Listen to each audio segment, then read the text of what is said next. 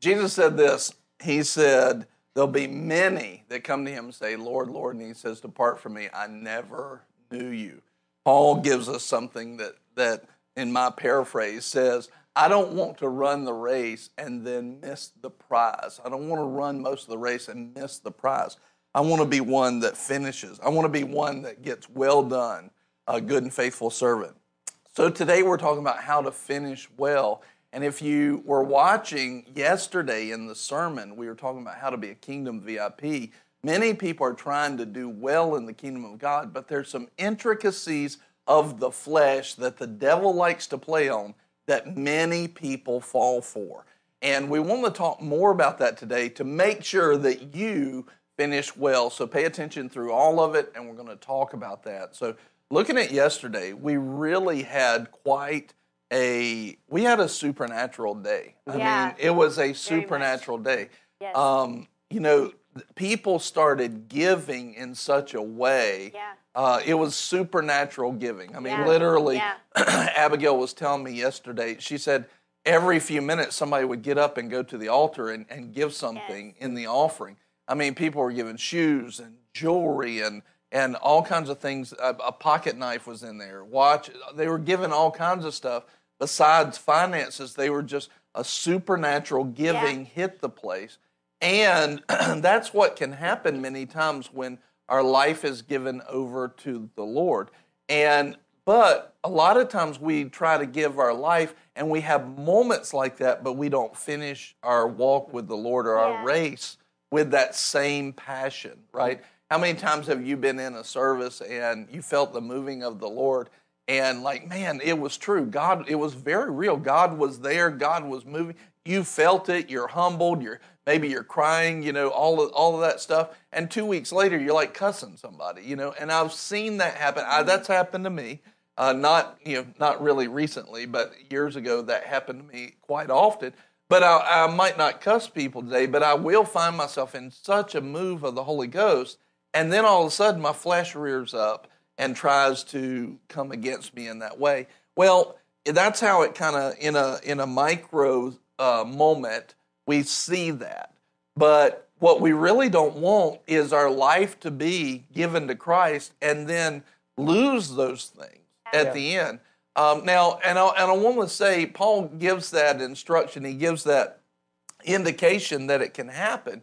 We'll put it up in the comments and put the link here. If you're concerned about losing your salvation, you need to know what are the qualifications for that, how that happens. Very important for believers to know what the process of that is. We have a series on that, Can I Lose My Salvation? And Did I Commit the Unpardonable Sin? We have a series. We'll put that link in the comments and in the description to watch that. But that's not really what this is about. This is talking about falling off, almost backsliding from it, and not finishing well, not finishing the way that we should be. But what a travesty for somebody to give their whole life and get to the place where they're really not walking with God in their later days, or they're not walking where they could be walking. That's just as much a tragedy to me as if they could be walking in the glory and they're just not, And we want to talk about finishing well because there's some interesting things that the devil will use in our flesh to catch us, get us off base. And that's what we're going to be talking about today, talking with you. Put comments in there. We've got Barrett and Abby on the green screen to join in with this conversation.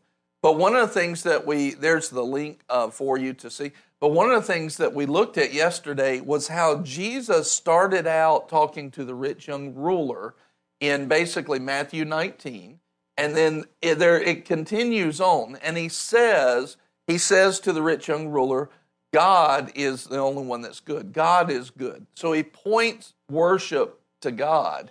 And watch this. He didn't even look at himself or point it to himself, right? He didn't point people's eyes to himself. He pointed their eyes to God.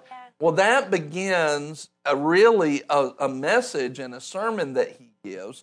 And then he goes on to say, because the disciples kind of realize, well, who can be saved then?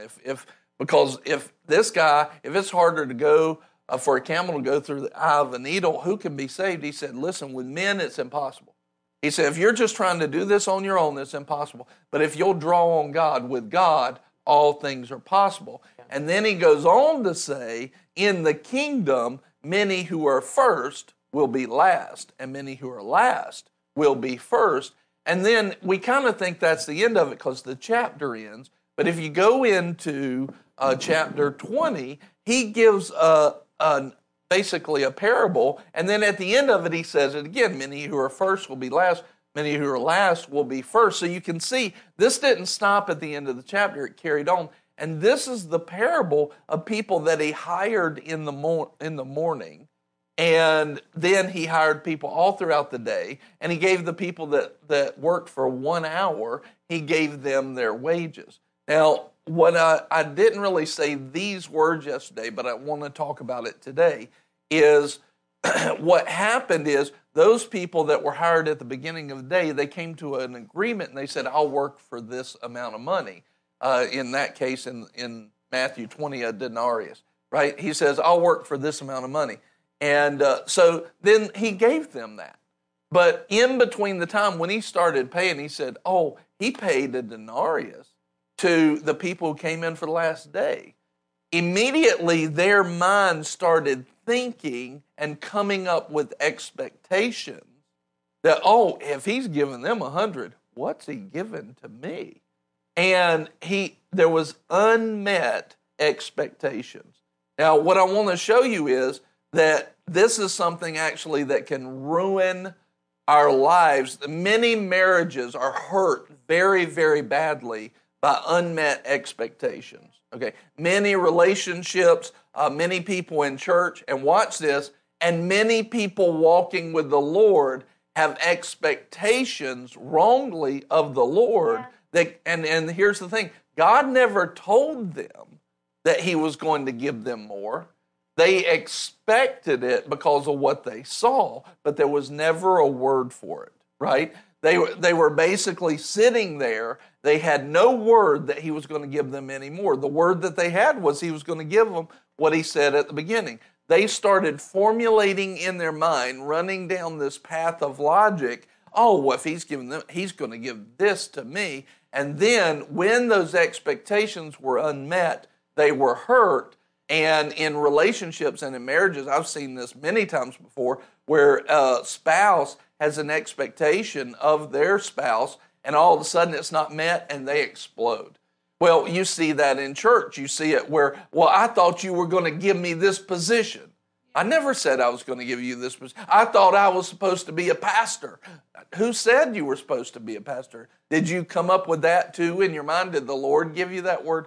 You know, well, I thought this and I thought that, and and what we find is many of our anxieties and worries that people have had come from unmet expectations, and that unmet expectation then affects their faith, it affects their peace, it affects their joy, and all of a sudden they're sitting there, they're basically in a struggle with God, and their faith is not working, nothing's working, and what happens to them? They fade back away from that heat because they were in a form of presumption at the very least, had unmet expectations, but the expectations weren't based on the Word of God, right?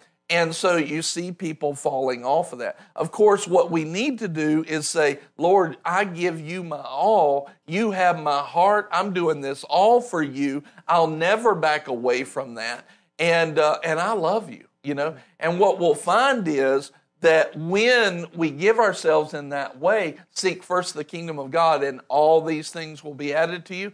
He will exceed our expectations. But if we have expectations that come from the flesh or from logic, then those will not be seen. But yet if we'll just give ourselves to the Lord and just say, I'm yours, I'm all in, I'm sold out, and I don't care what it costs. We're not looking for a pat on the back. We're not looking to be included. I watch people all the time, and they have unmet expectations because they believe they should be included in something. And that's not what was necessarily said, or not necessarily what God wants to do. Let's say that I've seen this through the years where the Lord wants to do something and it's very specific. And you would think under normal logic, I'll be included in that meeting. But then all of a sudden, you're not included in that meeting. And you're like, well, why am I not there?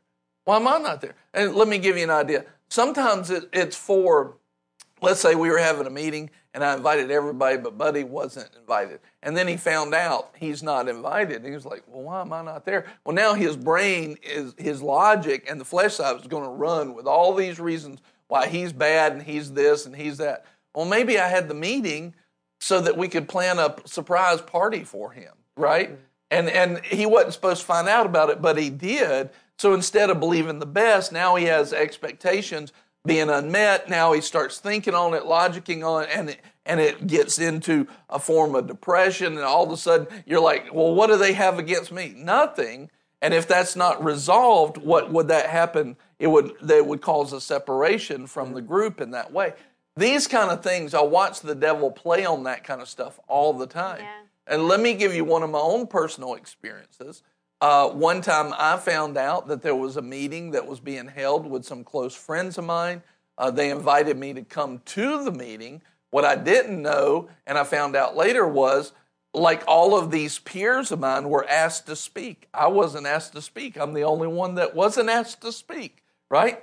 Now, it was very interesting because, and I remember when that happened, I remember thinking, why didn't they ask me? Like, that's kind of rude. Like, am I like the outcast? And I'm, trying to figure out what do they have against me? All this, my logic's right. Finally, I just shut that down. I was like, because I've learned that I don't have to be included in everything. So I dropped that. It's okay to not be a part of everything or not be asked to do everything. It's okay. That doesn't change my value in Christ. But in this case, the issue was that week, I had a really bad week. And had I gotten up and spoken, I would have imparted some wrong things because I was in the wrong place. And so that, the person who was leading it heard from the Holy Ghost. They heard from the Holy Ghost. And the Holy Ghost said, and they didn't know this, Brian's not going to be in the right place that week. He doesn't need to be on that platform. And I have to be okay with that because am I up there to minister to show how good I am, or am I up there to minister to actually minister and to serve and lift people up? And I wouldn't have done a good job of it that weekend. And I have to say, God knows more than me. And so had I run with my expectations in the flesh, I could have been very offended. As it was, I knew what to do, and I dropped it. I wasn't. And we have to be okay with that. I've had up days. I've had down days. I'm not trying to get in that place. So you can see that here's this crowd that was hired in the morning. They did more work. Maybe in this case, they studied more. They've been in prayer more with God. They've been born again longer than anybody else, and they expect to receive more than other people because of that. Or it's kind of like one of the things that can happen is maybe a guy gets hired at the last day, but he's actually more skilled than the people that were hired at the beginning of the day. But the people at the beginning of the day, he doesn't know more than me. He wasn't even hired till the last moment. Maybe he was hired for the last 20 years. He just didn't get picked today till the very end. Maybe he knows more. I can still learn from that person. In church, a lot of times we might have a young person who that day, they might not be very mature, but that day they're tuned in. And they got a word from the Lord. I mean, they got a word from the Lord, and that person who studied all their life and everything, they completely miss it. Yeah. They completely miss it. So we can have these expectations that God didn't give us, and they can get us off. And what happens when we have that? A separation starts to happen. Have you ever had unmet expectations? Well, I thought this was supposed to happen, and then it was even hard to talk to God.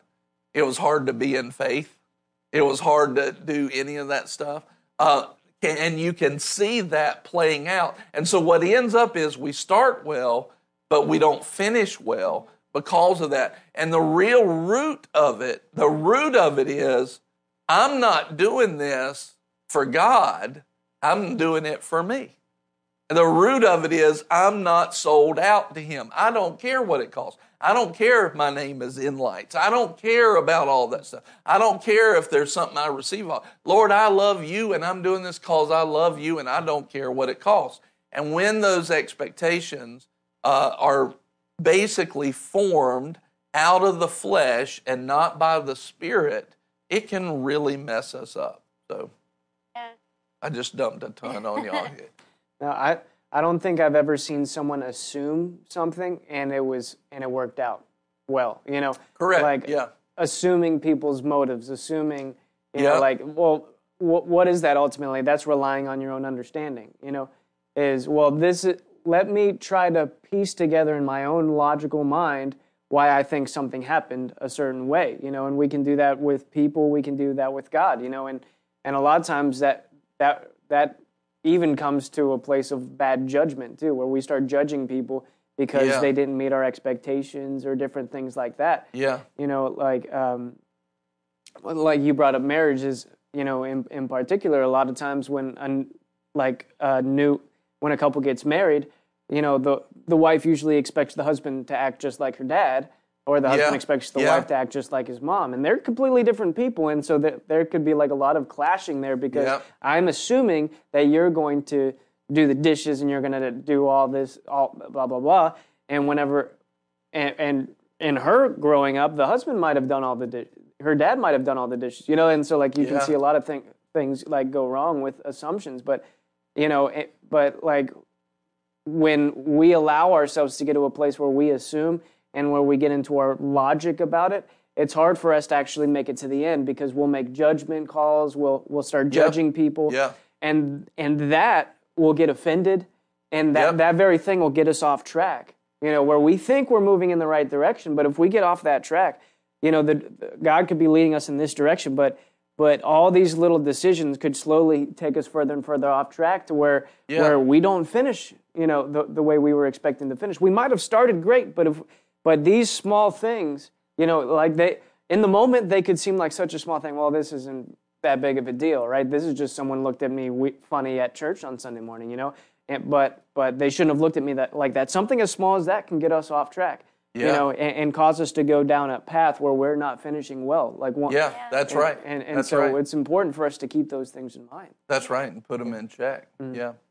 Talking about marriages, some of the worst days I've ever had as a spouse are days where I would sit there and I would like in love, in my desire, for my wife, in my desire for her and to love her and to show her love, I would come up with like a plan for how the rest of the day would go or how a weekend would go or something like that.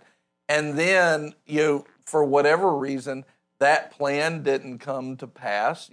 Sometimes it's like I've had, maybe I had a plan and she and I were going to just have a quiet night together. We're gonna go to the bedroom, watch a movie, and just enjoy each other's company, right?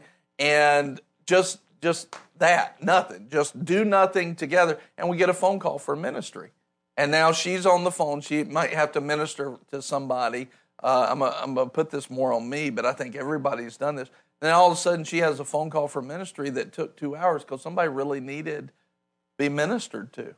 And now I'm sitting there like, man, I had a plan for this, and now we're not doing this, and and it doesn't come. And I have gotten legitimately mad and angry at her, and it's been personal. Like she did, the way I felt was she did this personally, And I'll get mad and upset and offended in that way. I've had moments like I said, some of my worst times as a spouse.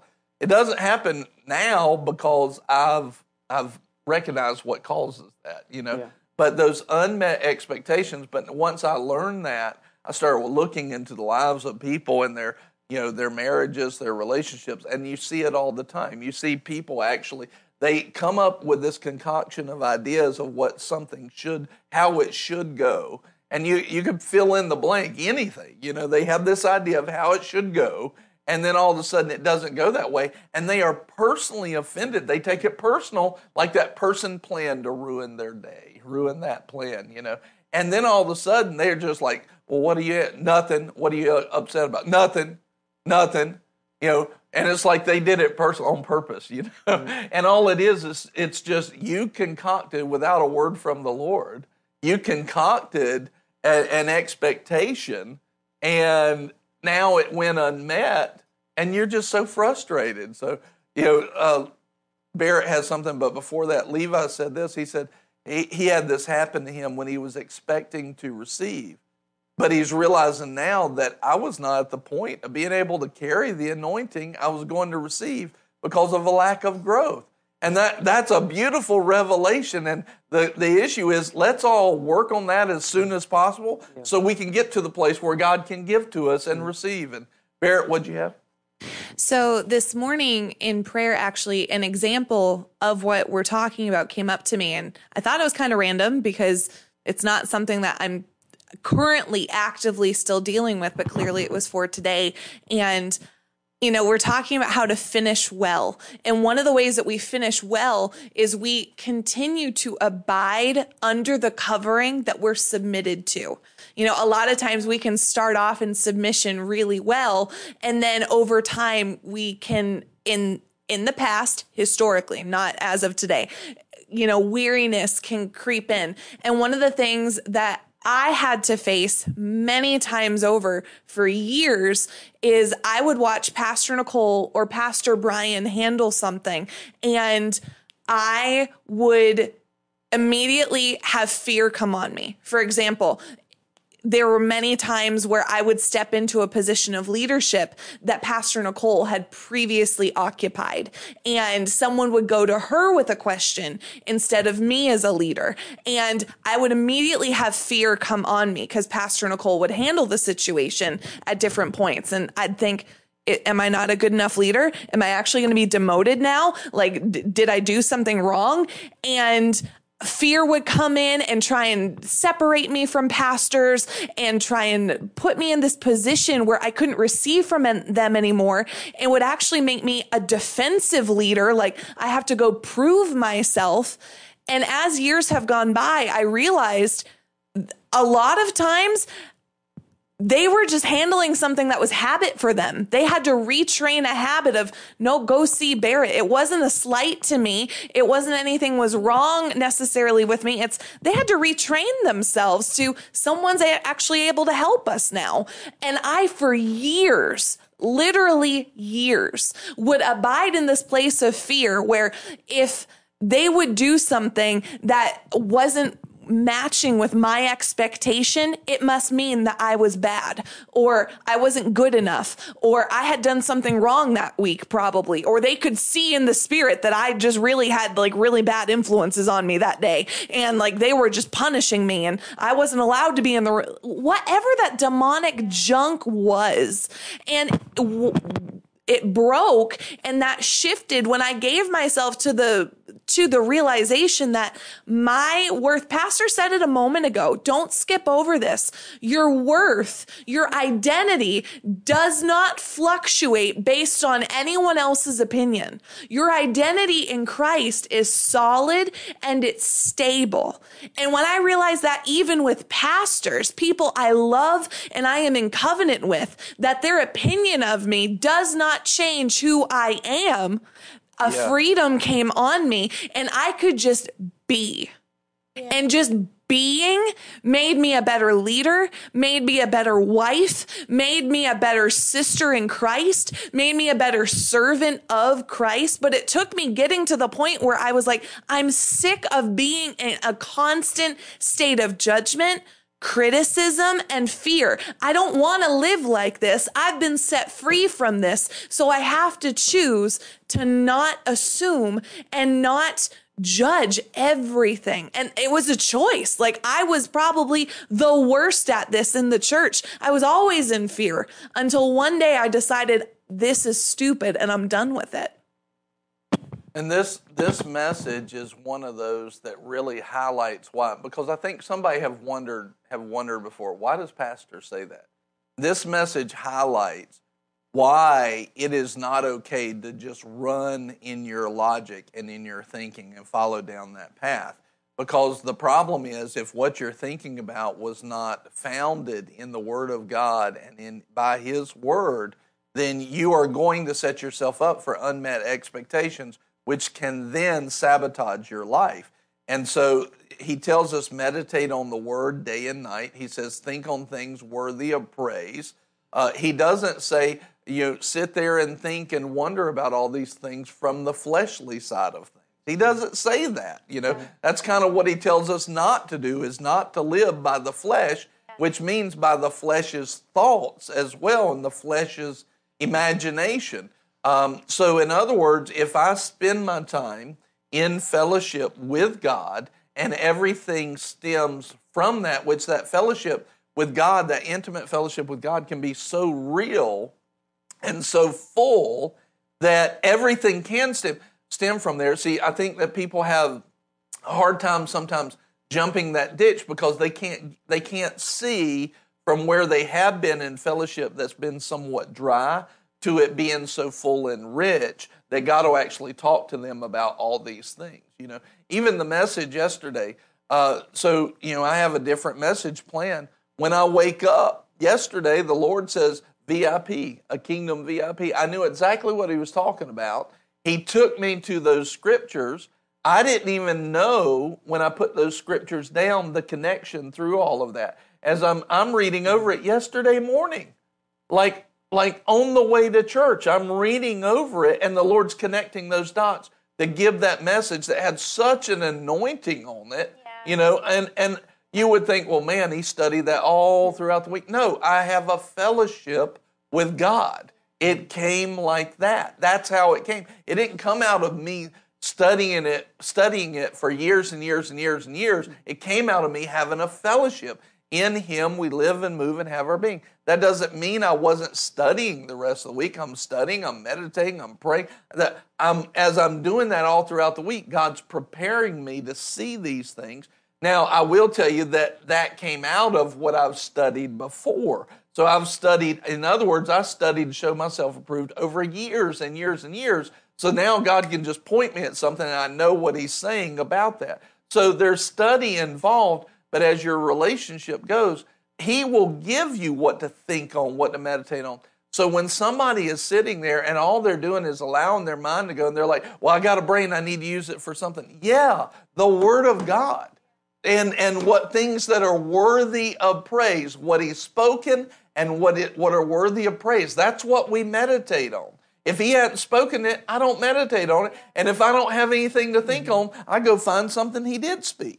And I meditate on it, and I stay there, right? Day and night. I stay there instead of letting my mind wander into those places. So I think that people have a disconnect from that reality that they can live in because they've never had the intimate fellowship. They've been taught, and their habit is to just think on whatever comes up in their brain. Yeah. And because of that, their brain will formulate from the fleshly side of it all these expectations, and then when they don't come to pass, it's just deflating, Mm-hmm. And that is what causes people to separate or to get distant or to get calloused and a hard heart. Yeah. And you see it all throughout the Word where people expected one thing, but Peter, he expects when he whips out his sword and he cuts off Malchus' ear, he expects all of them to be like supernaturally,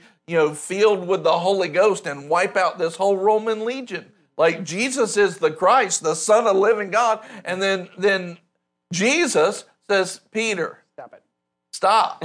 Yeah. Put your sword away. Yeah. Puts his ear back on, mm-hmm. and then gives himself to be arrested. Yeah.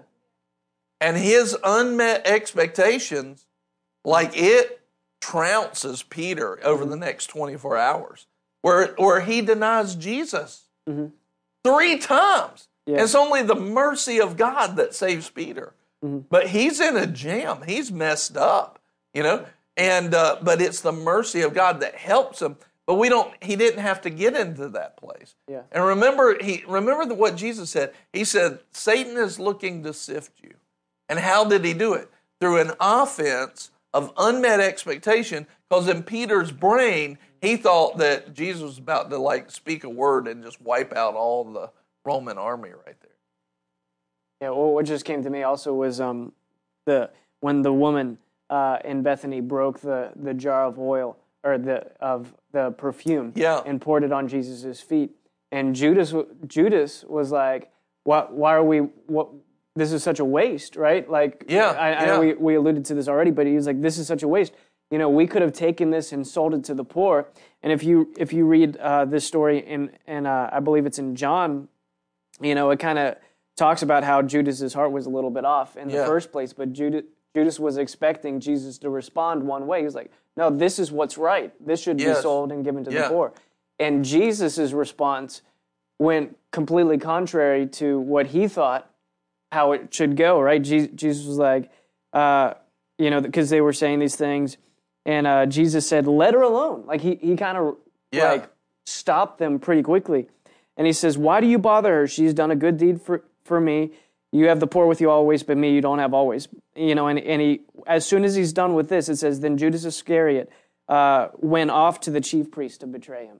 Like, it was in that moment, most likely in a place of offense, that's when Judas was like, okay, I'm going to, like, if he's not going to do this, I can go to the chief priest and at least get some kind of compensation out of that. If we're just going to waste this money here. He had an expectation that she's bringing this great, you know, oh, look at this offering. This is worth, I have here about $54,000, right? Right. Like, this beautiful offering, man, I can make some good stuff off of that. Psh, what is she doing? Like, you know, like he was upset. Jesus rebuked her, and Jesus rebuked him, and he got offended. And that's whenever, like, it solidified in his heart to betray him. He's in the love of money. Well, and think about this too, is take, for instance, like going back to a spouse, it's a good way to look at this. So imagine a spouse in this unmet expectation and creating these things out of the fleshly mind. You actually set up where you miss what's actually happening. In other words, what you thought was going to happen doesn't happen, but what's actually happening that's good, you don't even see it. You don't even see it. I've had this happen in ministry, but, you know, a spouse can say, well, I was expecting, Nicole could say to me, well, I was expecting that Pastor would come home and he'd have all the dishes done and have dinner on the table, and the kids are sitting there worshiping their mom or whatever, you know, like this picture perfect, like, you know, all of this. And so then that doesn't happen, and she walks in the house, but she doesn't realize that it's all been cleaned up. There's stuff that's been done specifically for her. The kids are doing well, but it's not like she had it in her mind, so she doesn't recognize it. Right, and so it could be, I should have made me the bad guy on that, but you get to the place where you actually overlook all the stuff that has been done right because you're not seeing what you thought should be there, and so it causes you to miss the goodness. This happens with God. Well, I thought He was going to pay this bill by this time, and they'll ditch the fact that God is a good God that delights in the prosperity of His servants, right? They'll miss that completely and actually who He is, and the fact that just because you didn't get to pay that bill on time doesn't mean He doesn't still have a plan, right? And so they'll drop faith in that moment and not receive those things. And I've seen this in ministry many times. I've had multiple people, they're like, well, you just never compliment me. You know, you never compliment me. And I'm like, what are you talking about? I was like, do you know, I complimented you here. I complimented you here. I complimented you here. I complimented you here. That's all in the last month. And they're like, oh, yeah, right. But they couldn't see it because they had other expectations of me, like putting them up on the platform or doing something like that. And because those expectations that were formed in a fleshly mind and not by the Spirit, they didn't even hear how I was telling them they were doing a good job. They missed it completely, could not see it, right? Could not see it. So, Abigail. So I've found I've done this a lot and it's not been good. But what I've found has been what has solved it for me has been realizing that it came from a lack of trust in the Lord. And it hit me like a freight train when I realized it, but it really helped me get past it. Because, like, there was one example, it was so embarrassing, but there was this one family vacation that we took, and, like, it was a great vacation, but I had built up in my mind how I thought it should go. And so when things went differently, I was just disappointed after, disappointment after disappointment after disappointment. I was like, I was upset the entire vacation. I had a terrible attitude. It was embarrassing. I don't want to go on. But then I got back home, and the Lord was just talking to me, and like showing me how I hadn't trusted him. And he was showing me, and as I thought back on it, it was a wonderful vacation. Like, great things were happening. I wish so badly that I could go back and relive it and actually enjoy it. Because it was a wonderful vacation, but I didn't enjoy hardly any of it because I wasn't trusting in the Lord and trusting in what his word says, as those who chase after me, I'll give them the desires of their heart. Trust that he, even though things didn't look how I thought that they should, how I had built up in my brain, that he was working all things together for good to those who trust in him, to those who love him, to those who chase after him. And I wasn't trusting in that. I was trusting, well, it's not looking like how I want it to work out. Lord, why have you forsaken me? Instead of trusting that he was looking for every physical loophole to bless me. He was looking to bless me in everything if I will just open my eyes to it. And as soon as I realized that, it became a lot easier to stop this habit. Not to say I've done it perfectly. I just messed it up a little bit ago, but not to say I've done it perfectly, but to say it became a lot easier when I realized it was trust in God that I was missing in those instances. In those instances, it was very easy to, wait a second, when I was like, do I trust God? Then it'll all work out. What am I worrying about? What is worrying going to do about it? What is being upset or being offended? God is my promoter. God is my defender. God loves me and wants to bless me. So I know those things to be true. What is there to worry about then? And that solved everything. Amen. And I know Abby was talking about trust, and you mentioned that yesterday. And what's so wonderful with this, and Barrett touched on it too, is this brings such a contentment and such a peace in the Lord. Like everything that you're talking about. I so appreciate that you do not coddle people's flesh, because in doing that, you have created a culture of people who are strong and stable and who understand covenant and can have a relationship where you don't have to be coddled. You don't have to be told you're doing so great, but are led by the Lord. And that's the thing, too, is when you speak, when you say something to someone, Pastor Nicole, even the people who you have established as leaders, when they speak and give it something like exhortational, it's by the Spirit. So it immediately, it opens up this led by the Lord beautiful life where everything is led by the Lord. Everything is so much more meaningful. It's not as meaningful if I tell everyone that they're the best and they're the greatest. That's not meaningful. But when you say something, and people aren't used to that, and I've had to grow in that. When you say something, especially when you say something like uplifting, I take a moment and I have to make sure I pause and actually listen, because normally I've thrown stuff like that away so much because people just throw that around. People throw compliments around. But when you say something, it's true. And it's the same thing with God. When God says something, when he's giving a word, we've totally discredited him even. Like how many times, there have been times where the Lord is giving an interpretation of tongues, or he's giving a word, and like I've caught myself and my mind has just like blanked for a minute, and I've just like stopped listening, and I'm like, oh my gosh, like the Spirit of God is speaking right now. I need to listen. And because people just like, I don't know, like if people don't actually appreciate those things, but I really appreciate that you don't coddle and I guess like, you know, everyone says, well, this is the Lord, this is the Lord, this is the Lord. So then people get to the point where actually there's a word from the Lord and they're like, yeah, whatever. They're like, yeah, they don't give it the esteem that they should. That was, you know, Jesus said, let your yes be yes and your no be no. And even I wasn't walking like I should have with the Lord when Nicole and I first started dating. And I wasn't doing it right. But I knew that from my childhood and from my upbringing. And I was like, you know, we started dating. I really, really liked her a lot. But I told her from, it was very early on. I said, when I tell you something, I'll mean it. And I said, I will not tell you I love you just to, you know, soothe your emotions or make you feel good. I won't tell you that till I actually love you. You know, I just want you to know that. And it wasn't long into it, she started telling me that.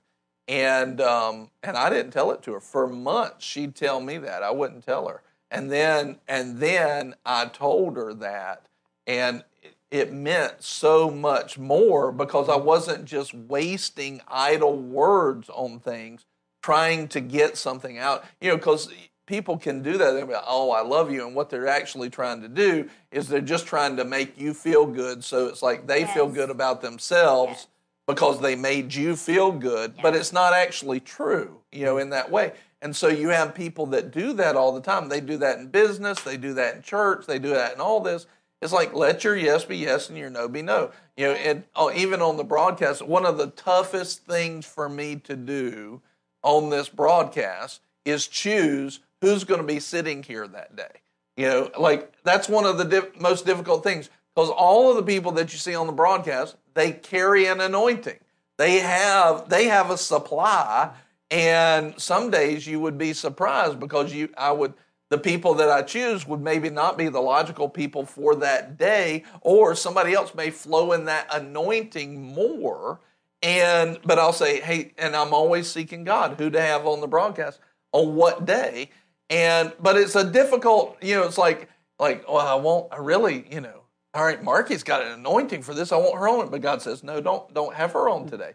You know, have Barrett on today. Or Buddy's really got an anointing for this. No, have Abigail on today. And I'm like, but Buddy's got an anointing. He says, no. And then we'll go into it, and there'll be a reason. There'll be one word that they say that connects with somebody. There'll be something. And see, that's where we have to trust the leading of the Lord more than we trust, well, if I'm on there, that adds value to me, or I'm valuable because God wanted me on there. No, it's all about serving people. It's all about advancing the kingdom of God, regardless of how our flesh feels on that. But, you know, when I do that, I'm constantly just seeking, Lord, who's supposed to be on here today? And because you'll say something, and I'll watch people react so many times, it's like, and that'll be exactly what it is, you know. Or there'll be an anointing that flows through you while you're sitting here ministering to people, and that anointing helps you see things. And that's stuff I don't even know a lot of times. You'll get a revelation. You don't always tell that to me, but it helped you in that way. God knows what he's doing. That's why we need to take our leading from the Lord and not from a conniving flesh, not from a manipulative flesh, trying to get people to like us or think well of us. And that's so many times what we're doing. Yeah. And what that does is it forms those unmet expectations because we're operating by the flesh, which then feeds into a separation and division and all of these pieces. And we need to just stay away from all of that garbage. Like, it's so much easier just to stay away from it. Let your yes be yes, your no be no. Sometimes God's going to lead something that doesn't make logical sense to us, but is completely logical in the kingdom. And we have to be okay with that, you know. Like, for example, over the last few years, Barrett is anointed to minister and to preach. But there was about a year I didn't have her preach at all, right? Why? I don't know. That's what the Lord said. That's what I was supposed to do. Now, I don't think I ever even told her, but look, that's what the Lord said. Why? I don't know. I don't know all that. I could presume some things, but I don't want to be in presumption. He hadn't told me all the details of it.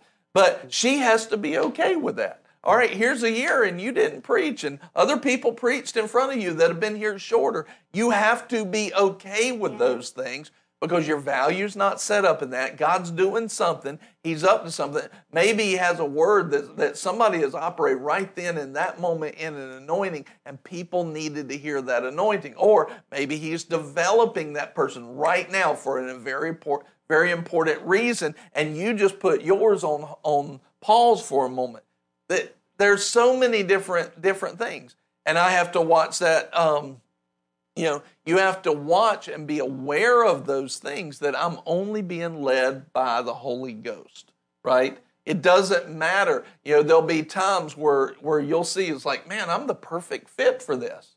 I'm the perfect fit, but I didn't get chosen. I didn't get picked on that. That's okay. That's okay. Be fine with that. Don't let your expectation be out of logic and now not out of the leading of the Holy Ghost. He said the children of God are led by the Spirit of God. And when we think on things by the Spirit, not of the flesh, and our mind is set, in Romans 8, both of these verses come from, and when our mind is set on the Spirit, we'll have life and peace.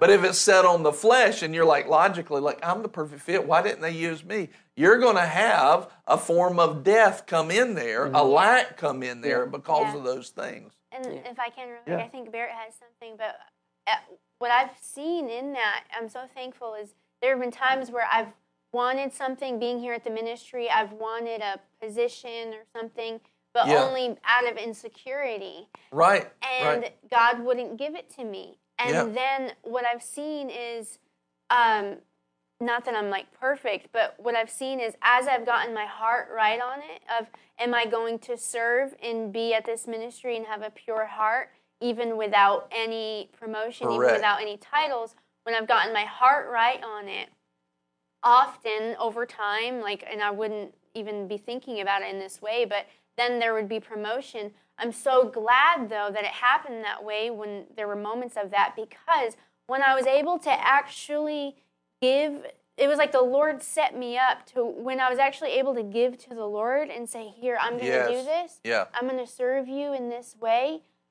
I had a pure heart on it, and it was actually a pure gift. It was motivated out of love. So it was like the Lord was actually, I've never thought about it until now, but the Lord was actually helping me to give him a gift, give him myself in a way that was motivated purely by love, and it instead of a corrupted gift. And yesterday, I don't think I've never given something with such little temptation of compulsion, if that makes sense. In the past, I've given, many times I've given the most important thing to me, and I've given it out of love. I've given the Lord those things. I've, big gestures out of love for the Lord, but the flesh has kind of tried to be there a little bit.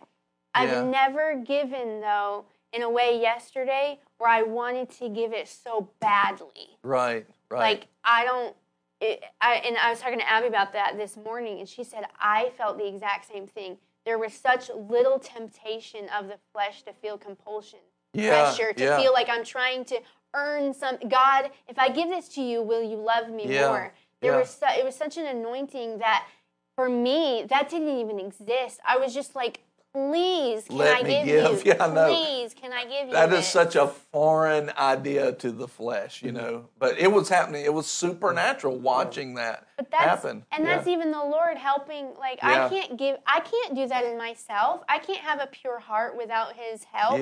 I couldn't do any of that without him. That comes from that refining process of, again, why I'm so thankful that you do not coddle people and their feelings. God's so good. Barrett? Well, so what's fun is I was actually going to bring up what you just brought up, Pastor. So one of the things that we've touched on it so much today about not making assumptions, and I'm not trying to make this heavy, but hear my heart. This is something that literally almost destroyed my entire life. So I have a very big heart on this topic because, praise God, his mercy allowed me to see what was happening. But one of the reasons that this topic is so important is because if we'll get our hearts correct, our lives will be kept. And hear that. If we'll get our hearts in humility and we'll get our hearts correct, our lives will be kept. Yeah. And what happens with this topic, with assumptions, where are assumptions happening? They're happening in the mind. The mind isn't the place that, is renewed as soon as you become born again. It's a place that we are to be continually giving to the Lord, renewing it day by day. So our assumptions, if we're living up there, we're living in a territory that the enemy can be influencing. Yeah. And in my life, that's what happened. I had years, literally decades of upbringing that was just all in my mind. And so I'm not going to give the whole thing, but there was a period where I legitimately thought that my voice, I thought what I was hearing was God's voice. Like I confused the two because I lived so much in my mind that when my mind spoke, it spoke convincingly enough that it made me believe that it was the voice of God. And I was following a voice that was not inspired by the Holy Spirit. It was inspired by my assumptions and my beliefs. And praise God, the Holy Spirit allowed Pastor to help me unveil that and see it. But that period of a year where the Lord didn't have me up to speak, I am sincerely so thankful for it.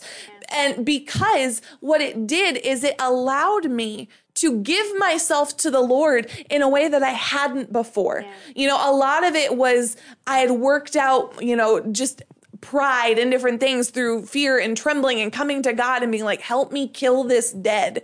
But it's one thing to kill it dead in theory, and it's a totally different thing to kill it dead in reality. And I was faced with that reality for a year.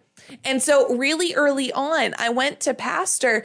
I think it was like the second time Buddy spoke and I hadn't been asked or something. I went to Pastor. I'm like, look, I don't care who's speaking. I just want to make sure that there's nothing in me that's keeping you from having me speak. I want to make sure my heart's right. I don't want to have something going on I don't know about. And Pastor told me, you know what? I've actually asked the Lord too. I don't think that's it. I just don't have leading. And at that, I stayed in peace because I was like, nothing's broken with me. Nothing's wrong. Yeah. God's just telling me to wait and he's telling me to develop and I'm going to give myself to that time in this way. And in that last year, I learned how to support a vision that's not my own. I learned how to lift up the arms of someone who's not myself and not just Pastor Brian. I learned how to be a support in the house that I'm called to. I learned how to lead people by quietly submitting. God was so faithful. And all these things that I'd been asking him for to help me grow in and help me develop in, where my assumption would have said it's going to happen publicly, God had me do it on the sidelines. He had me do it in a way that allowed me to give myself to him with a pure heart. So now I really could give a care less who is speaking on a Sunday morning. If it's coming out of Pastor's mouth that Buddy's speaking, Abby's speaking, Pastor Nicole's speaking, or John Boy Jimmy from down the road is going to come in and speak that Sunday morning, glory be to God, because they've got the word of the Lord and I'm not going to be jealous about it. I'm going to trust the Lord to build the house. But I could not have said that 4 years ago. Yeah. Like I would have said it because I know that's the right answer and I'm not dumb. So I would have said the right answer in front of you, but I wouldn't have meant it. Yeah. You would not have had any anointing come out of my mouth right now. Yeah. You would not have had any purity of my heart. I would have had a seared conscience on it. Yeah. I don't have that today because I genuinely don't care unless it's God. And that's what the last year was. But if you had told me that even 2 years ago, Pastor's going to have Buddy speak. Buddy just got there. Buddy, you're a leader over Buddy in different ways, but Buddy's going to be the one to minister. I would have had such an issue with it. It would have knocked me right off. It would have gotten me out of submission, out of the covering. I would have been such a problem. Someone else would clearly be leading worship at this point in time. Like, I would have had to be taken down, genuinely, because I would have disrupted the house. Yeah. But now, God did something in that time in a way that my assumptions never would have allowed me to believe. So when your leader asks you to do something, give yourself to it. You will grow, you will learn, and goodness and mercy will follow it because they know more than you. They're anointed to hear the voice of God differently than you, and trust the process because it'll keep you and it'll protect you. Yeah. Yeah, the leading of the Lord will set us in the place that we need to be at. And the truth of the matter is, I mean, if we just get really super honest, if we're standing in front of pure consuming fire of God, and it boiled us down to what we really are, we have been receiving so much more mercy than what we've thought, because we're simply just not as good as what we think we are, right? And okay, let's just face that, because humility will open up grace and greater grace. Yeah. Submission to God will, and His ways and what He's doing will open up grace and greater grace.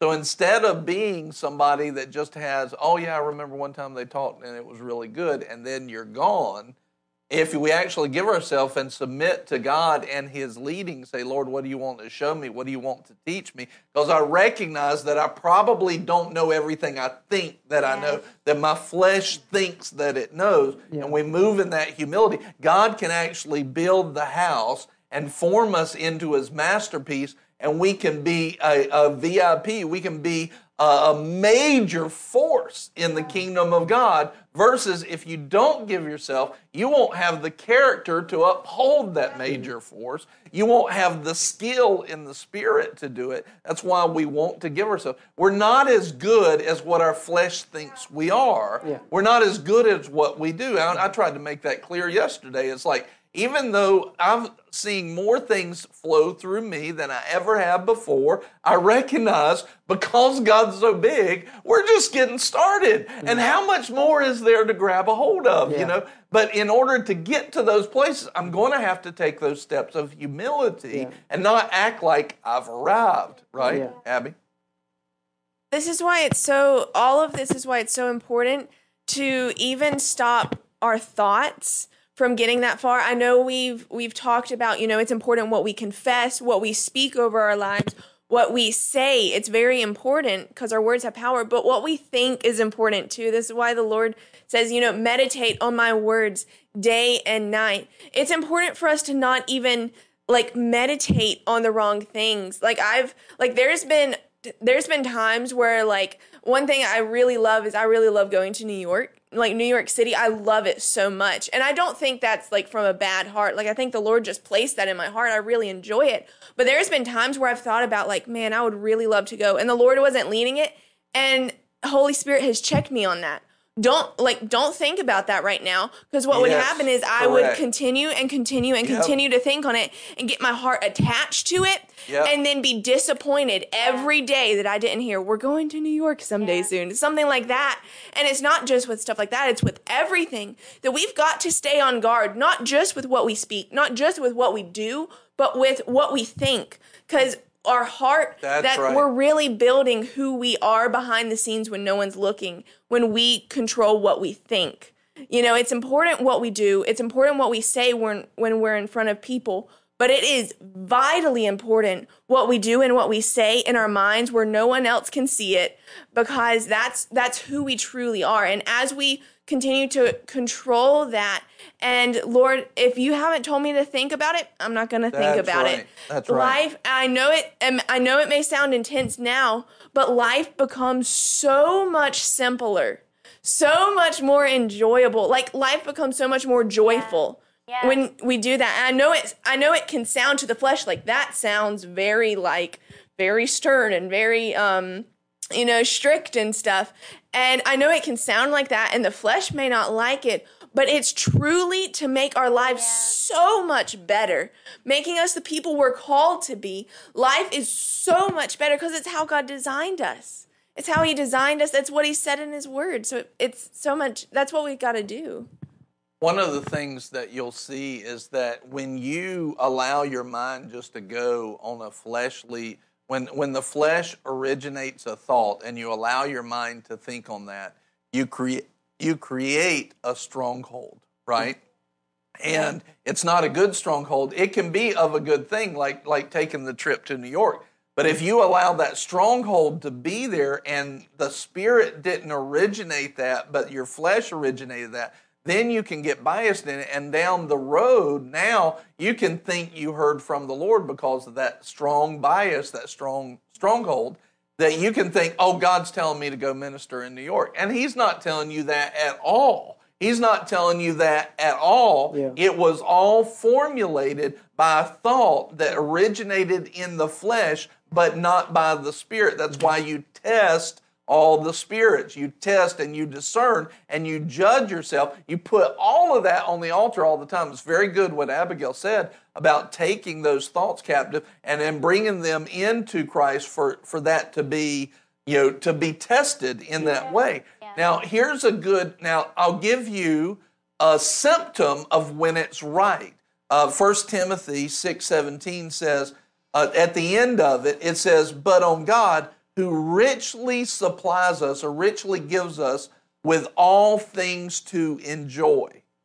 With all things to enjoy. One of the symptoms that you're flowing in the Spirit and that you're getting it right is that you actually think of something one day and go, oh, I'd really like that.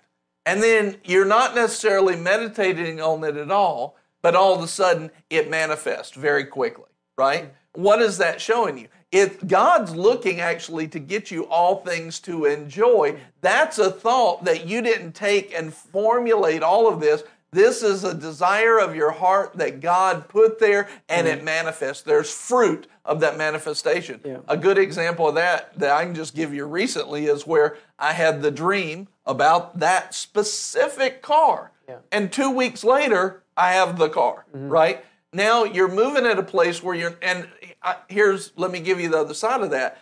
I had a temptation to meditate on a different one that I wanted, this, that, and everything. I wouldn't let myself get into bias or form a wrong stronghold, because then I could have been believing on the wrong thing. Yeah. God's looking to get things to us. And so when that thing pops up, or you're just thinking about, I sure would enjoy it, all of a sudden somebody hands it to you, right? Now, this is a proper flow, and it comes out of fellowship and relationship. I'm not saying that everything comes that way. I'm just saying that's a good indicator that things are working the way that they should.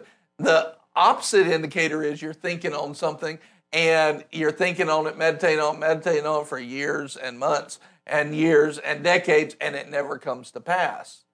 This is an indicator you formed a stronghold of an expectation, but the root of it was not right, or it was something where even though it's what God wants to do, at the core and the beginning of the thinking, our heart was corrupt on it a little bit. We wanted it for the wrong reasons, and so the whole root was wrong. We got to go back there, rip up that stronghold, destroy that, and start over, start fresh. God can get it to you quicker than you'd ever get it with a corrupted thinking. So we don't want our expectations to be based off of what the flesh and the logic of the flesh is bringing up. We want them to be based off of what is the Holy Spirit saying. Yeah. And this will cause us to not be offended and then not cause separation between us and who we need to be connected with, including God, right? Yeah. Well, and what we're talking about is how to finish well. Yes. All these things that we've been talking about are things that can completely derail us from being able to walk and finish our race well, Yeah. Because we get caught up in other things, and again, like Marky was saying, like, thank you for not being someone who just coddles our flesh or makes us feel good, because like there have been times when I'm like, oh, I just need an encouraging word when I need rebuked, like, and like in all honesty, like, but a lot of times, like whenever we read the Gospels or something like that, we just assume that everything Jesus said, he said with a smile, and with a very, kind tone, but like like I'm like what was coming to me, and like this kind of goes in line with a lot of the things that we've been talking about expectations and stuff in John chapter 6, when Jesus passed over, he fed the 5,000, and they're getting ready to force him to be king, but then he like kind of passed over to the other side of he walked on water, passed over to the other side, and everyone noticed that he was gone, so they ran to the other side. They found Jesus, and they're like, Rabbi, when did you get here? Like, and Jesus' response was, you're not here to see me. You're here because I fed your bellies. Yeah. And they're like, ooh, I didn't like that. They were expecting him to feed them always. That's why they wanted to force him to be king, is because they were like, man, if this guy became our king, that's a cure for global hunger, right? Like everyone will be fed. So let's force him to be king, And so they're coming, Rabbi, when did you get here? You can feed us, and stuff like. They're like, Rabbi, when did you get here? You're just here because you want me to feed your bellies. They're like, oh, I didn't like that. Like they were expecting one thing and they got something else. You're just here because God has the means to give you that vacation house. He has the means to give you that car. Yeah. He has the means to make you famous. Yeah. And so they didn't like that, and they're like, oh. Yeah. And he was like, but I have this bread, that if you eat it, you'll never go hungry. Oh, well, give us this bread. I'm the bread. Yeah. Well, eat my flesh, drink blood. That doesn't make sense. I don't like that. That's not what I was expecting. I was expecting something else. Yeah. This is a hard thing. They got in their head. They got in their logic. They got offended, and then they left. And then Jesus looks at his disciples, and he's like, you going to go too? Right? Yeah. They're like, well, you have the words of life. You have the words of life. Like, where are we going to go? We've given everything up. But even with the disciples, right? Like, there have been times... This is so much where we were not as a ministry at the beginning of it, but we so much are there now. We're like, you want to go too? We're like, we're there. I read the Bible differently now after coming here. Like I was going through Mark, honestly, and like the disciples were like talking. They're having like their debate on who's the greatest, right? And they're walking and having this debate, and then Jesus like turns to them and says, "What were you guys talking about?" We don't want to tell you. Yeah. Well, the Bible says they didn't say anything because they were afraid. What were they afraid of? They didn't want to get rebuked, right? Like you read it different. Like they're in the boat and they only had one loaf of bread, and just like beware of the leaven of the Pharisees, right? And they're like talking about, well, he's saying that because we only have one loaf of bread. And just like, why are you talking about whether or not we have bread? I read it in a completely different way now. If I can find it, like I'll read. But like he's like, why are you talking about whether we have bread or not? Did you not learn from when we had the 5 loaves and fed the 4,000? How many baskets did we take up? 12. Yeah. And the 7 loaves and the 5,000. How many baskets did we take up? 7. Like that. Like it's you read it differently. He was like, why are your hearts so hard? But what's he doing? He's exposing the reality that they should they should be walking in a different level of faith. We have one loaf of bread. Oh, but Jesus multiplied it, so we'll be fine. It's gonna work out, right? But that's what they needed in that moment, was to be reminded it's gonna work out. Yeah. Don't you remember what we did in the past? You shouldn't be so faithless. Or when Jesus rose from the dead, like he said he was gonna do 5 times to them. He rose from the dead. Mary came to them. They didn't believe her. Then he appeared to two other disciples. They didn't believe them. And then, like whenever you watch the movie and Jesus appears to the 11 in the room, right? Like we always think Jesus just comes in, and they're like, "Oh, Jesus, it's you," and Jesus is like, "It's me, I'm back." No, afterward he appeared to the 11 themselves, and they were reclining at the table, and he rebuked them for their unbelief and their hardness of heart.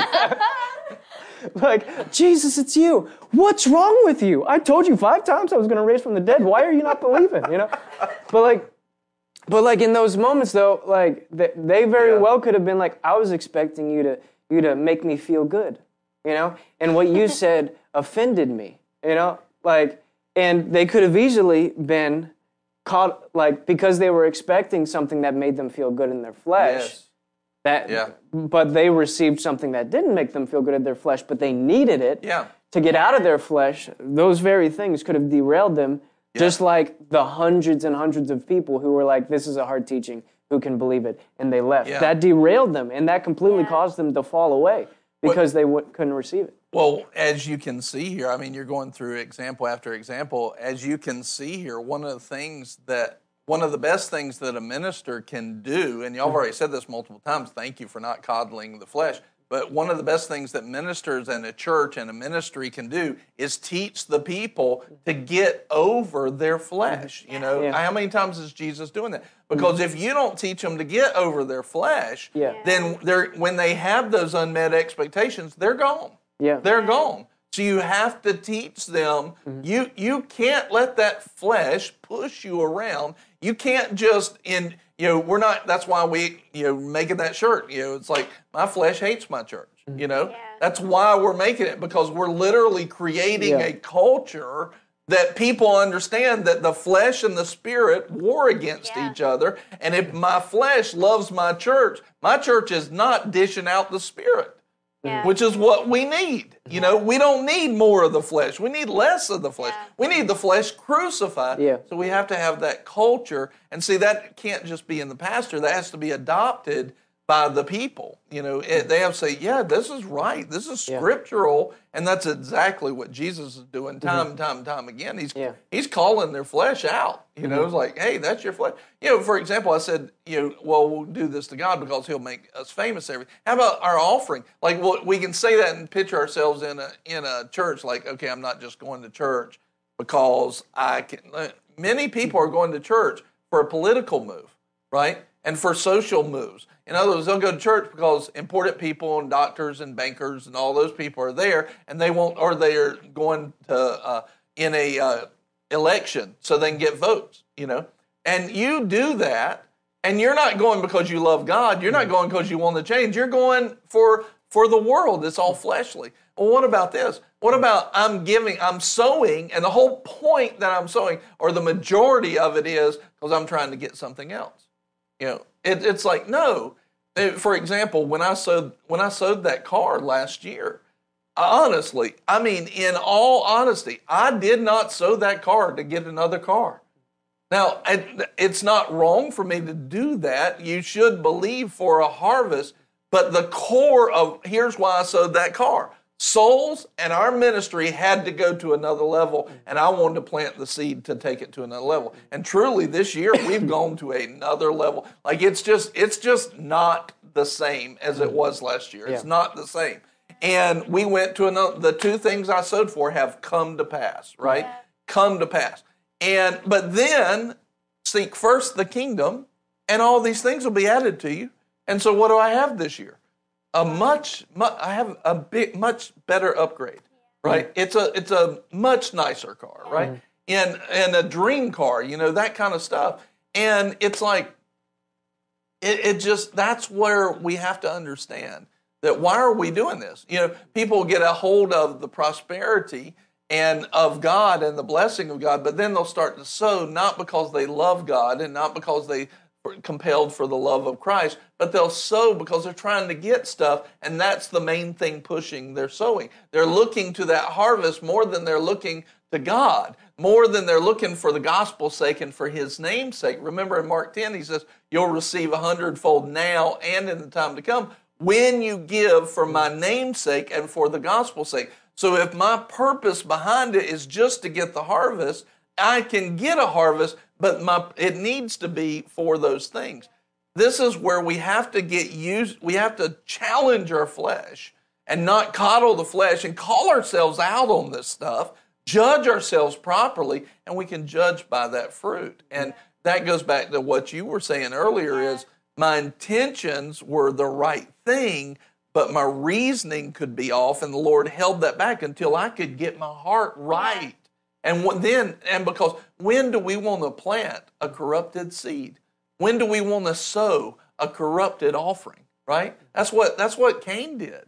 He sowed an offering, but it was corrupt. Right? We want to challenge ourselves and get to that place. Otherwise, then what happens? If we're operating that, we don't challenge our flesh, we allow ourselves to have expectations that were originated from the flesh, from the imagination of the flesh, then we are giving ourselves for all of these things to be built and founded upon things that can be shaken, that can fall apart. And even our walk with God can be shaken apart because we didn't challenge those things at the beginning.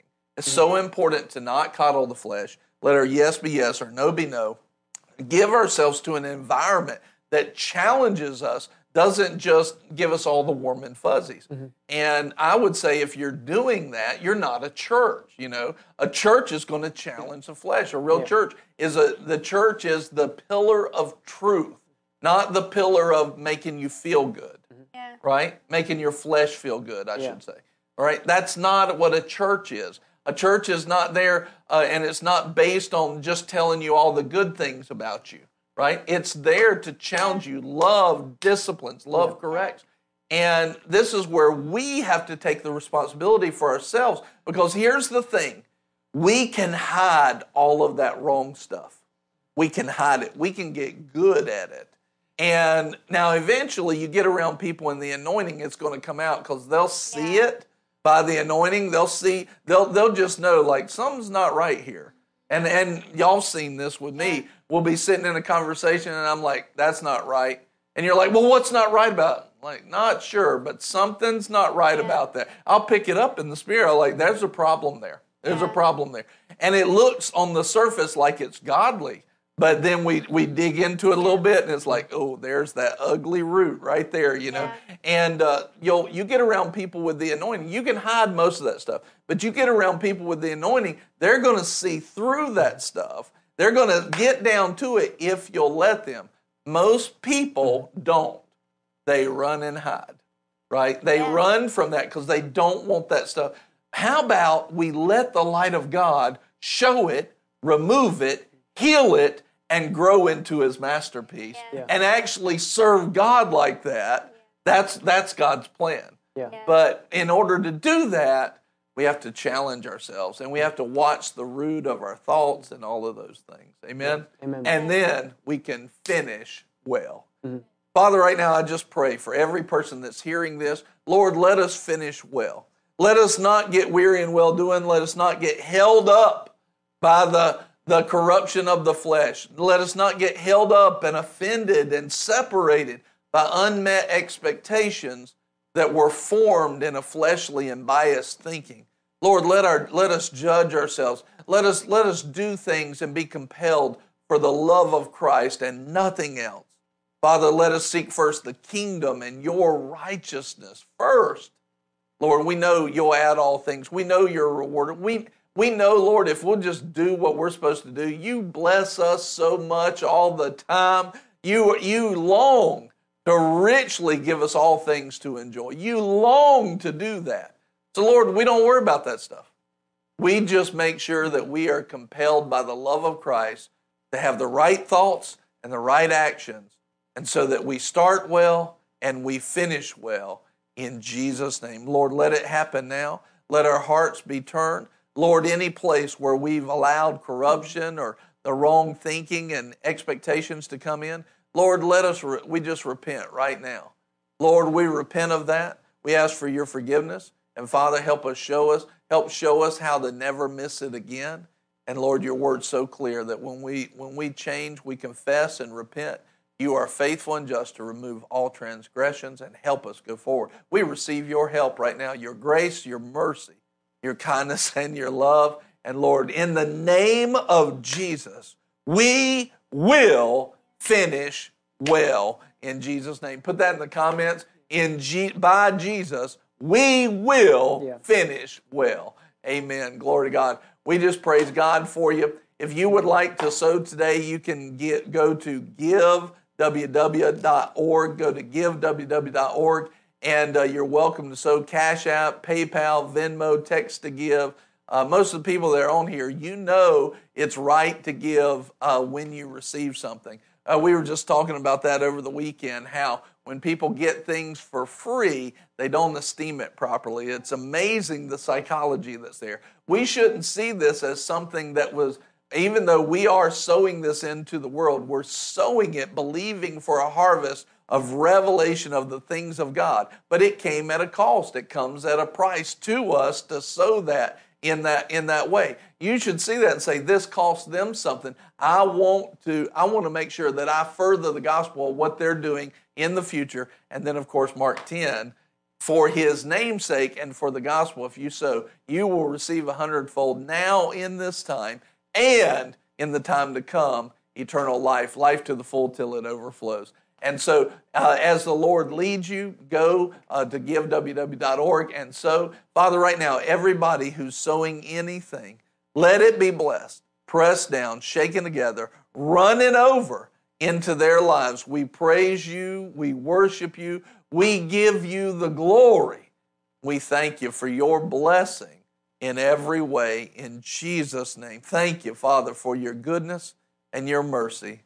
Amen. Bless it. Let it be returned to them supernaturally quick and supernaturally multiplied in Jesus' name. Amen. We'll see you tomorrow. We love you. Thank you, guys. Yep. Did you enjoy it? Yes, Absolutely. sir. Did you enjoy it? I hope so. We love you. Here's